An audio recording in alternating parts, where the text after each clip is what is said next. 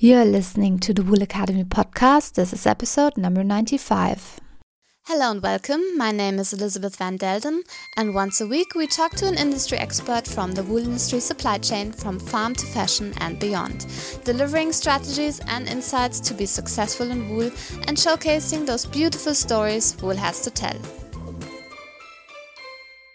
I'm very happy to welcome Yolanda Liesk and Martin Brambley on the show today. Yolanda and Martin are the founders of Doppelhaus with their product Cloud Wool, and they will be explaining exactly to us what Cloud Wool is all about on the show today. Welcome Yolanda and Martin. It's so good to have you on the show today. Hello, thank you so much for inviting us to be on the show. Yeah, hello, thank you. It's a pleasure to be here. Great. Well, we have a lot of questions to go through, so I would like to start with both of you introducing yourself. So may I ask you, Yolanda, to start and tell us all about yourself, please? Sure. So my name is Yolanda Liesk.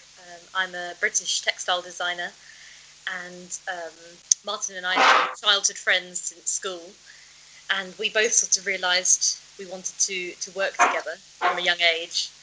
And I've been studying in Germany in the last 5 or 6 years at an art school called Weissensee, and got interested in non-woven fabrics and sustainable fabrics. Exactly. So, and now we're developing this business idea. So, hi, I'm Martin Brambley. I studied the London College of Fashion in fashion design, and I've always been intrigued by fashion, and I love making things. And so, it seemed like a natural progression to kind of think more about making textiles. And I live currently in London. And I don't know what else to say there. Yeah, and of course, thank you for the introduction. We actually have things in common because I also used to study and live in Berlin. Although on the University of Arts in Berlin. And then I also studied at the London College of Fashion. I studied strategic marketing. Oh, great. I can feel for both of you living in Berlin and in London. Both great cities. Excellent. Okay, well, I would love to hear a little bit more about your business Doppelhaus and also your product Cloud Wool. I'm not sure who would like to go first. I can talk about that then. So Doppelhaus is I always describe Doppelhaus as Yolanda and I, because it's because Yolanda and I just naturally have such a good working relationship, and we're also most importantly very, very good friends. Doppelhaus really came about because Yolanda was moving to Berlin to study textiles at Weissensee College, and I was moving to London to study fashion. However, before that, we actually knew each other from school, and actually we've known each other since we were in primary school. So it was really important for us to retain a connection, and even at this time when we were going to university, we even knew we wanted to start a business, and we actually started our company Doppelhaus in 2013, which was long before we had the idea to create a non-wovens business specializing in wool textiles. And so that's the kind of very sentimental kind of reason behind starting Doppelhaus. But maybe Yolanda could kind of elaborate a bit more. And maybe also sure. the meaning of the word. I Sure. I understand that with a German background. But Yeah, exactly. Well, we thought it was quite funny because we both grew up in semi-detached houses, and that's quite a sort of an English building style, even though it's a German word for an English building style, because there aren't that many Doppelhäuser in Germany, actually. There's only a few. And we thought that it's a bit like fashion house with two sides. There's sort of complementary, joined together, but separate sort of independent units. And really now at the moment, our vision for Doppelhaus is that Doppelhaus will be essentially a sort of design consultancy developing non-wovens because non-wovens is an area of textiles that really hasn't had much attention from designers in the past, mainly more from engineers and a technical perspective. And we think there's a lot of potential there to do exciting, more aesthetically pleasing things with non-woven techniques. And Cloudwool is really our sort of pilot product. And the first product was developed using non-woven technology. And the aim was to create a cheaper wool fabric using non-woven techniques that is still relatively flexible and 100% sort of natural, just made of pure wool, with the idea of making an affordable, sustainable fabric for fashion. And how did you come up with the idea? Was it through your studies? Tell us a little bit more. So, I think so. The creation of the product and the idea really came from both of us, because we've always been interested in textiles. And for both of our final projects at our respective universities, we developed kind of the idea of using non-wovens and creating composites. From my end, it was a way to create cheap fabrics for my final collection, and kind of do something a bit interesting. So I was working with domestic machinery like heat presses. I was carding my own wool. And in the end, I kind of came up with some quite interesting materials. And I was kind of nurtured through an award called the Kering Award for Sustainable Fashion, which is now in its 4th year, I believe.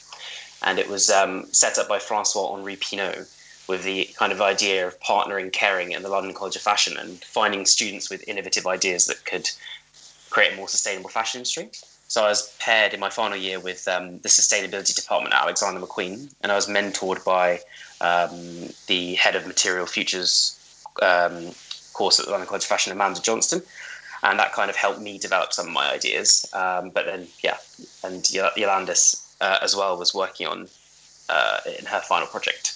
So I think with Martin's project, we realised there's a lot of potential there to do things with non-woven processes. And that's when we started really engaging with non-woven processes, because actually, even though I studied textile design, non-woven processes are really something they don't bother to teach us. They really only teach us weaving, knitting, printing, and so on. And so we visited, for instance, a research institute in Leeds, and also there's one in Chemnitz that we work with a lot. And then I realised that there's a good possibility to centre my final project around non-woven processes and kind of experiment to see whether we could produce a more flexible non-woven. And Cloudwool has really become the result of that. And why did you choose wool as the fiber? Well, I think initially we were looking into sort of post-production waste from the fashion industry, but we realised that it's not very transparent, and it's not possible to get a sort of a continuous supply of the same materials. And there we were thinking, we would take waste from luxury materials, i.e. silk or wool, and use that, because the waste would be cheaper than the original fibres. But then we discovered on further research that that recycled wool does not cost necessarily less than new wool, the new British wool, that is. Because Australian wool is at the highest price it ever is, but British wool at the moment is at the lowest price it's ever been. And we realised that maybe instead of the way the fashion industry normally works, where they have cut the natural fibres to save costs and outsourced the labour to the Far East, we thought we could flip the model on its head, and if we make the process cheaper by using a non-woven process, we could afford again to use local production and local fibres, like wool, valuable fibres that you'd otherwise not necessarily use. Okay. And then how did you come up with the name Cloudwool then? So Yolanda and I actually love naming things. It's just one of our quirks, and one of the things that kind of bind us together is humour. And so we already had Doppelhaus, which is a name that we love, but Cloudwool went through many different incarnations as the concept for a name. So I think one was Hydrowolle, so again, kind of bringing in that German kind of name. Or Tangletex. It was quite fun. But we realised... I guess we realised, we wanted to show that it's wool. It took us quite a long time to realise we definitely need a product name, and then the importance became clear. And we wanted to make clear that it is totally wool, but it's implied that there's a technological aspect to it. And we thought with the cloud and sort of modern technology, and the fact that it's lighter than conventional felt, so it's not stiff, it's not as dense. So in a sense, it's maybe light like a cloud or water vapor. These kind of images. Yeah, yeah. It has kind of two sides. Not the cloud, as you said, from a digital perspective, but also cloud as being woolly, fluffy, cloud in the sky. Precisely, yeah. Okay, well, yeah, I can see now that there's a theme of you liking to name things. Yes. And now, obviously, not everyone has been trained as a textile engineer. As you said earlier, that this is often the perspective people come to a non-woven fabric. Can you explain us a little bit more what exactly is a non-woven fabric and how can it be made? Yeah, sure. Well, it's non-woven fabrics are, as opposed to knitted or woven fabrics, they are not made from yarns. They're made purely from fibres, which are bonded in a variety of different ways. So, typical ones you would know of would be needle felting, where sort of needles punch through a wool fabric, or actually it needn't be wool at all. That's the thing is that wool felt is maybe the original non-woven fabric, because you can make it by hand as the fibres felt naturally together. But non-wovens processes have generally been developed in order to felt synthetic fibres that wouldn't felt on their own because they're too smooth or exactly. And most non-wovens nowadays are made of synthetic fabrics because they're easier to bond using heat or other methods. Okay, so what everyone does unwillingly with their washing machine and their wool sweater, that would be that's true. Cooking would be one way of creating a non-woven, or yes, that's the interesting thing, that some of our development really involves thinking about domestic processes and how they influence fibers and materials. And yeah, as you say, like if you put a jumper through a hot wash, you might get a kind of felting effect. So that actually gives some insight into maybe our process, thinking about how you can do that on a larger industrial scale. There's three different types of non-woven processes. There's mechanical, chemical, and heat. Maybe? Heat, yeah. And we've tried all three. And what our kind of process is in terms of creating non-woven fabrics is kind of deducing what the input and output would be, and then also what the impacts of those processes would be, or not only on the output, but also the environmental impact. Mm-hmm. So, for example, cloud wool kind of represents a range of cloud wool represents the bonding process that we've chosen to use, and the reason we use that is because it kind of gives us that flexibility and it has a good structure and strength. However, in a parallel universe, if we'd used maybe chemical processes, for example, we might get kind of different outcomes. And there's kind of a variety of outputs that you can get even aesthetically, and I think that's something that we've realised, kind of depending on the different process or the different machines that we are using, and that's something that we'd like to explore in the future. So for us, yeah, it's a lot of trial and error, and it's a lot of researching into what the machines do for industry currently. So I think a lot of the machines that we use create things like wet wipes and coffee filters and things like that. But we often really inspect those materials, or we have done in the past, to see how that could influence our own fabrics as well. To get inspiration. To get inspiration and think, could we, for example, get an embossing effect, or could we bond the fabrics using a chemical process, but also get a kind of finish, so things like that. Yeah. But actually making non-woven fabric is quite a simple, straightforward process. As Yolanda mentioned before, it simply means it doesn't involve knitting or weaving. It goes from fibre to fabric. So there's lots of kind of machines and variables that you can kind of adjust the machines with, but essentially it's quite a simple process. Mm-hmm. So no, I was just going to say there's many options, but in general the construction process is for non-woven textiles is much more compressed or has many fewer stages than knitting or weaving, because you're not having to spin a yarn, for instance, and do all the other pre-processes. Yeah. Yeah, and I think what I have often in my head when I think of like non-woven wool is that it's actually quite thick, but if I understand you correctly, because you talk of fabrics, you think more of a lighter, thinner material. So how should our listeners imagine what cloud wool would look like? But that's right. That's right, Elizabeth. I would say, in a sense, we're trying to create non-wovens that are more like conventional fabrics, and getting away from the sort of stiff, papery qualities of typical non-wovens. Yeah. So I think it would be best for your listeners to imagine something like Loden or boiled wool, because that's something that we're trying to come close to.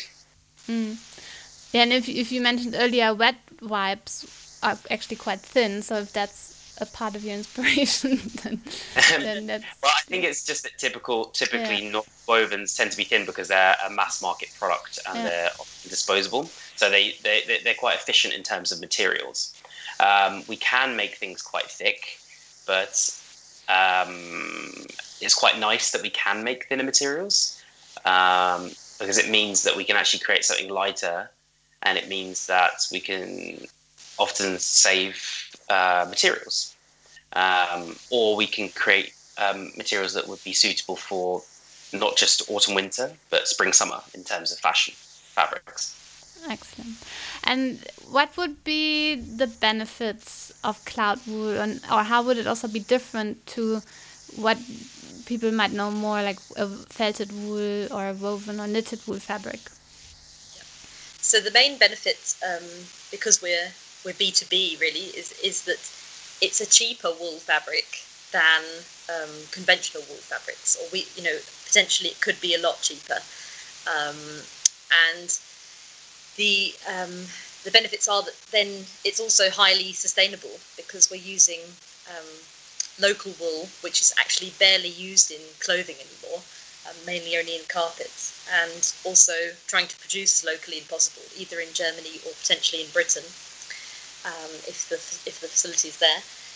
And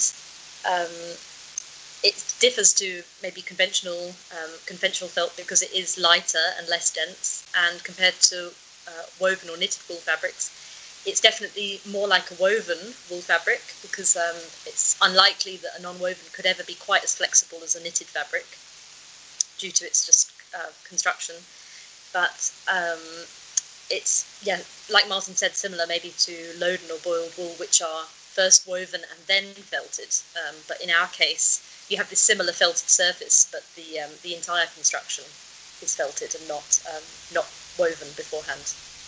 And do you have similar or the same properties like breathability?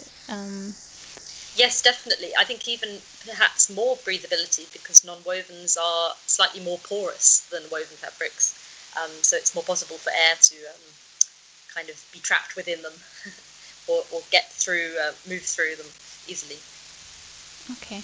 Yeah, and you mentioned earlier several times now that you are working with British wool, and you already mentioned a few points about price, and that it's not really used for fashion items anymore. So maybe tell us a little bit more about the choice you made to use British wool and for your product. Well, the thing is, we are British. I think that's something that we identify with the nature of the country. And on closer inspection, we realise there's a bit of an urban gap between the way people perceive their clothes and the way people maybe perceive nature or industry and agriculture. So on visiting some of these wool farmers, they really actually believe in the industry around wool, and they have a memory of the British wool industry and how it used to be. So I think in a way it's maybe been in our psyche before we actually learned to utilize it a bit more. But as we've researched more and more into British wool, it kind of seems to keep giving us more opportunity. For example, British wool is sold through a unifying body called the British Wool Board, which means it's all sorted, and they aim to give farmers a fair price for their wool. And so Britain has a much better infrastructure for wool than most European countries and most countries in the world. So it kind of seemed like a great choice in a way. It's very accessible. I mean, the fact that we aren't using wool for the British wool for the more conventional uses such as carpets doesn't hinder the fact that we can still have access to it, and doesn't hinder the fact that companies are happy to engage with us, the companies that are selling wool, and they're interested. So I certainly have got a sense from visiting a lot of the the important wool organisations like the scouring companies and the British Wool Board, that they really want innovative companies utilising this product. Farmers really want people using British wool. So I think that really actually influences us and motivates us to carry on. And then there's kind of the other side of the coin, which is our motivation for not using Australian and New Zealand wool, which has a very good reputation, but it doesn't really relate to our core values, because we really believe in regionalism. That we believe in the sustainable benefits of regionalism, and we also believe that it's important to shed light on the fact that there are British wool varieties that are equal maybe in terms of quality. For example, there's a sheep called the Blue-Faced Leicester, which has a really, really nice quality. There's a sheep called the Beaumont sheep, which has the softness of merino wool, but it's British. And also, I mean, there's companies that are interested in promoting British materials, and of course, the fact that we're separating from the European Union means that it's important to think in terms of reinvigorating British manufacturing. So there's definitely a call for people to utilise the materials that we do have, so that we can build our economy. Yeah. So you have connected to different members of the British wool industry, is what I hear. Yes. Mm-hmm. Yeah. Excellent. Yes, we've been to visit quite a few different institutions like the British Wool Marketing Board and, as Martin said, the scouring and finishing industries in the north of England. Mm-hmm. And they actually have really high ecological standards. The scouring facility, they manage to recycle 95% of their water, and because they most of the wool that they process is merino or New Zealand wool, merino wool predominantly, but they actually have much higher ecological standards in terms of water consumption and energy than most other facilities in the world. So again, that just really helps us with our supply chain, just the fact that they just do have these great standards. And have you been to visit Leslie Pryor on her farm? No. I see, from Beaumont. Yeah, no, Beaumont. I haven't visited her, but I think the reason that we're also not thinking of using merino is just because of the scalability. The sheep that we use at the moment, it's not a specific sheep, because although there are many breeds of sheep in the UK, the way that the British Wool Marketing Board work is that they actually categorise their sheep in terms of characters, such as how fine or coarse or micron range. So I think it's just important for us to kind of think in terms of the scaling up of the product, just kind of interacting with the wool that is available through the British Wool Marketing Board. And yeah, that would be my next question. So British wool is often seen as very coarse or then as itchy. But how would that be for your fabrics? Would they be itchy, or are you using a certain micron type? So we are just using maybe the sort of the finer blend of British wool, but it is still so-called coarse wool in terms of it's still in the sort of late 20s, early 30s micron range. And we personally believe that the itchiness is a bit of a perception marketing image problem that wool has, but not an actual sort of necessary problem because, for instance, our fabrics wouldn't necessarily be worn directly next to the skin. We're not intending them to be necessarily base layers, but they could definitely be outerwear or combined with another fabric in order to get around that. And when we've made, for instance, a sample jacket recently, all the people who've tried it on, none of them have said anything about itchiness, even when it's been rubbing near their neck. Or I've worn, for instance, a scarf made of cloud wool for a day just to try it out, and I didn't find it at all that it's itchy. I found that I think one of the great things about wool is that it is animal hair, and whilst that might bother some people, for instance, vegan people, as a sort of lifestyle choice, it is very close to our sort of human hair in terms of structure. So it's something we're used to having on our skin all the time, and it has all the same properties as hair. So I think it's something that can complement. It's not necessarily a problem with its course. Yeah, might I add, some of the current batch of cloud wool that we recently exhibited at the London Textile Fair. It also goes through a finishing process in the UK. When I was visiting the finishing process, when I was initially having meetings with them, they showed me other British wool fabrics that were very fine, very luxurious, because they'd been finished and going through hot processes, and they go through steaming processes and things like that, and that actually makes them appear very refined. And I would challenge anybody to call some of these fabrics itchy or coarse. So going back to Yolanda's point, I believe it is very much a marketing ploy. In a way, it's saying, I think it's this idea that because merino wool is supposedly so exquisite, all other types are therefore not. Because brands really play up merino, therefore kind of you deduce that, any other kind of wool is itchy or coarse. But in fact, a lot of wool, a problem. It's a problem that is kind of highlighted on a lot of the websites, like in the Woolmark board. They say merino is, for example, hydrophobic, breathable, UV resistant, but it's all wool is that, Exactly. whether it's coarse or not. So they're actually using the benefits of wool for their own merino. Yeah. Okay. Yeah. No. I mean, when it comes to itchiness, there are also some standards that there's tests, etc. But it's also, as you say, sometimes a very subjective form. Like some things don't itch me, but they do itch my husband. So it's a very complex topic. Yeah. It's true.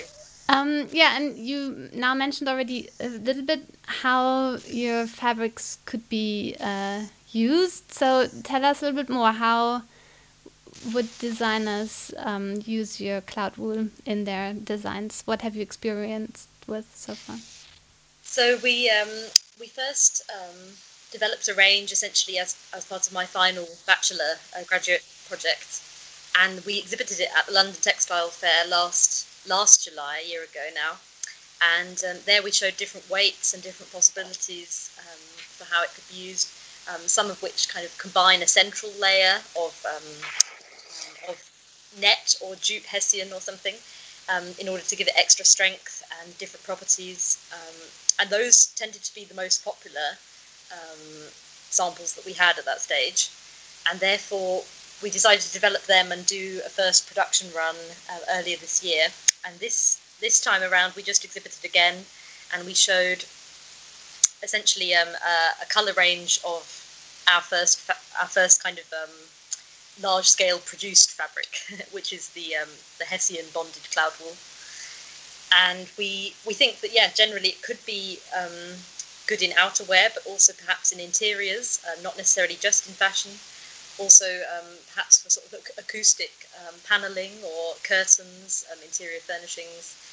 And in terms of fashion, definitely also there's a lot of possibilities for bonding a thin layer of cloud wool with another fabric, which could also doing different types of creating different types of structures because the way that we create cloud wool is quite versatile, where we can create multiple layers and do things that you couldn't do with another non-woven process.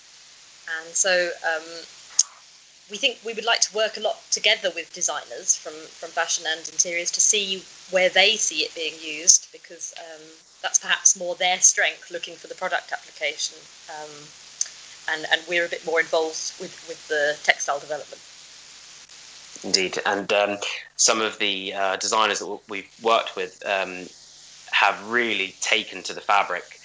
Some designers really have found our fabric, and they're really happy with how it's very novel, and they're so in line with our core principles that they want to take it forward and experiment. So we've had lots of interest from high-end fashion brands, which is really nice. But we're also working with a collective of designers currently we'll be doing 2 shows this year, and the idea of that is that it's important for us to also invest in the fashion companies that want to work with our material, so that we can really show proof of concept. So brands like Eliza Collins, Isabel Fletcher, Sosta Studio, who just had a article written about them in Vogue Italia and Dance magazine. And they're really only engaging with sustainable materials, all of these designers. And they're a new generation, a new wave of designers. And, this is the same in the interiors industry. There's a new influx of sustainably minded designers. And we really don't see that that's a trend. That's something that's here to stay, because it's very necessary. I mean, we haven't really touched on sustainability, but I think designers are now really recognizing it. So we're really trying to align with those designers, really help them out.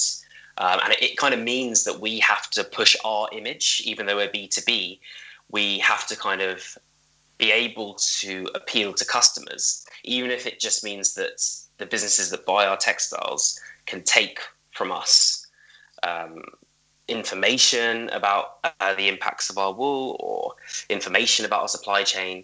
It's really important that we're generating and researching that. Traditionally, mills haven't really had to do that.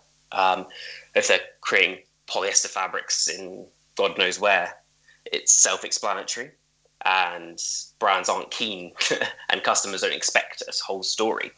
But I think there is a new kind of customer and a new kind of designer that really expects the textile mills that they're buying from to really be able to trace their products. So in collaborating, we can it helps us to form these stories, but it also helps them to appeal to their customers. I would also say that the large fashion brands, they've until now been really motivated by cost, especially the cheaper end of the market. And I think they're facing increasing pressure. I mean, we could all think of probably like high street giants like H&M and Primark and so on, who always get a lot of media stories about sustainability or lack of, because they just produce on such a large scale. And we're sort of, on the one hand, there haven't been enough sustainable materials available, especially at the right price. And we're hoping that we can eventually meet them at the right price, in order to be able to sort of fill that need. Because until now, really, there's been a very niche supply of sustainable or organic materials, and at very high prices, and only really they've only been available to smaller scale designers. Mm-hmm. Yeah, exactly. While mass market companies like the idea of wool because it's robust and ecological, they often, it's still very expensive for them, because it can't always be produced cheaply. So we really want to be able to meet their economic standards and still be able to maintain our ecological and environmental standards. Okay, well, excellent. That was a lot of topics there in one question. One other question I have, like, where are you, or where will you be manufacturing your cloud wool? So far, we've been manufacturing it in Germany, in Saxony, in both on a small scale in Chemnitz at a at a research institute called the STFI, who have been very helpful with our developments, and the at a larger scale factory below Chemnitz in a place called Mildenau, near the Czech border, but also in Germany. And we're looking at potentially manufacturing in Britain if it's possible in the future, because ideally we'd like to have as local a supply chain as possible, and potentially helping to rebuild the German, for instance, using German wool in Germany and using British wool in Britain.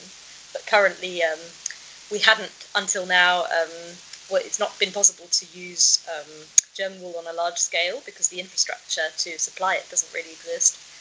And on the other hand, the manufacturing infrastructure hasn't really existed in Britain to process it using our non-woven process.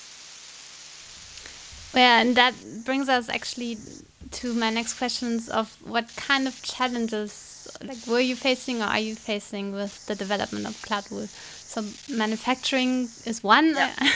But what other challenges have you faced so far? So I could answer this. I think it's definitely been something I've been reflecting on a lot at the moment, because I'm finishing a master's actually, where I've been trying to continue developing cloud wool. And definitely one of the main things was initially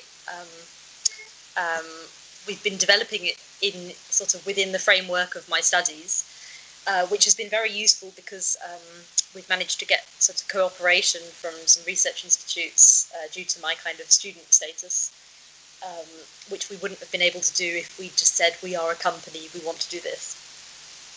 However, it's also difficult being small going forward, and we're trying to change in a way, or take a new approach to the non-wovens industry and create products that they couldn't really have imagined, as they, like Martin said, are used to creating filters and wet wipes and so on a huge scale, and really just creating one product continuously.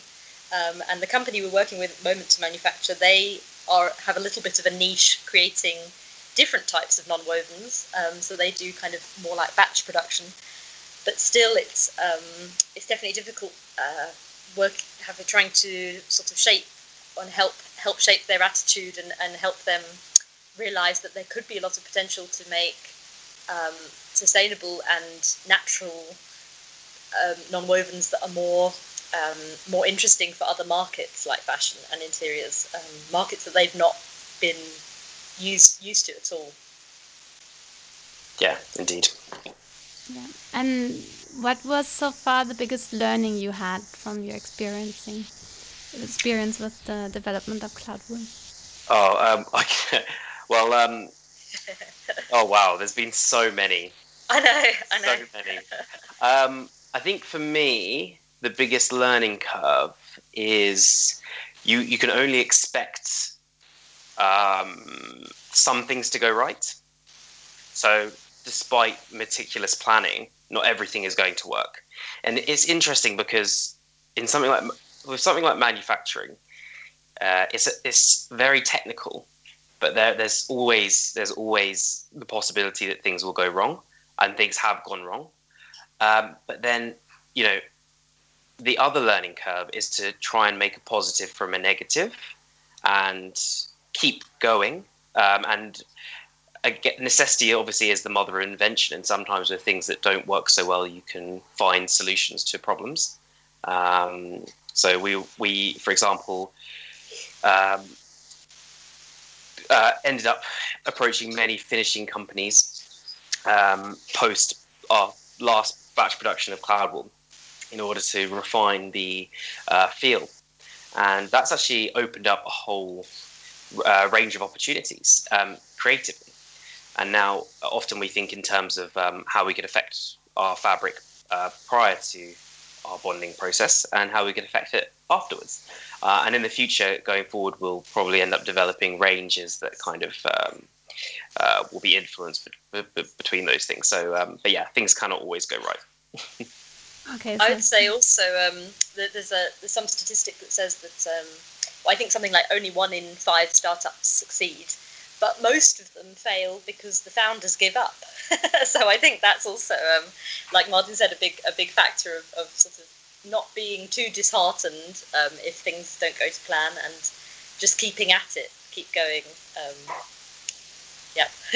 Yeah, and I think it's been really important for us to value the community that we're in. Yolanda and I have both been very fortunate because, for example, Yolanda in Germany has made very, very good connections with people in the non-wovens industry, and they're very genuine connections. And similarly, I've managed to make really good connections with the wool industry in the UK. People that want to show us around their facilities and they want to engage with us, and because of that, they help us. So having this network of it's genuine. We can stay genuinely lean, and we're interested in it. So even if things don't always go to plan, we're constantly encouraged by a community that we're in. Yeah, I'd say we're a bit motivations are important. We're not necessarily entirely motivated by money, but we are motivated by wanting to develop an interesting product because we're kind of curious people. Yeah, I would say we're a bit of a novelty to them when we come, and we're sort of young and enthusiastic and designers, and a bit of a sort of exotic breed for either the engineers or for the traditional wool types. I think it's quite unusual for them to speak to us. Yeah, that's for sure. No, and I think that's how innovative products develop by a network of brains with different experiences, and that's what you're utilizing to. I would say that another challenge would be. Oh, sorry to interrupt. No problem. Yeah, go on. Sorry. I'd say another challenge is getting brutal feedback. Not brutal in the sense that it's harsh. It's always constructive, but you'll always get feedback, and learning to take that in is really important. So, as you said, it's really important to have a network of brains, but it's really important to actually listen to what they're saying. So there have been times where I found it very difficult to listen to what people are saying, and I've really learnt to where not take everything very personally, and because of that, we've refined how we display our products, or we've refined how we describe our products and things like that. So it's really, really been a challenge, but a valuable challenge to take feedback and criticism. Yeah, that's for sure. But yeah, that's how you grow, I guess.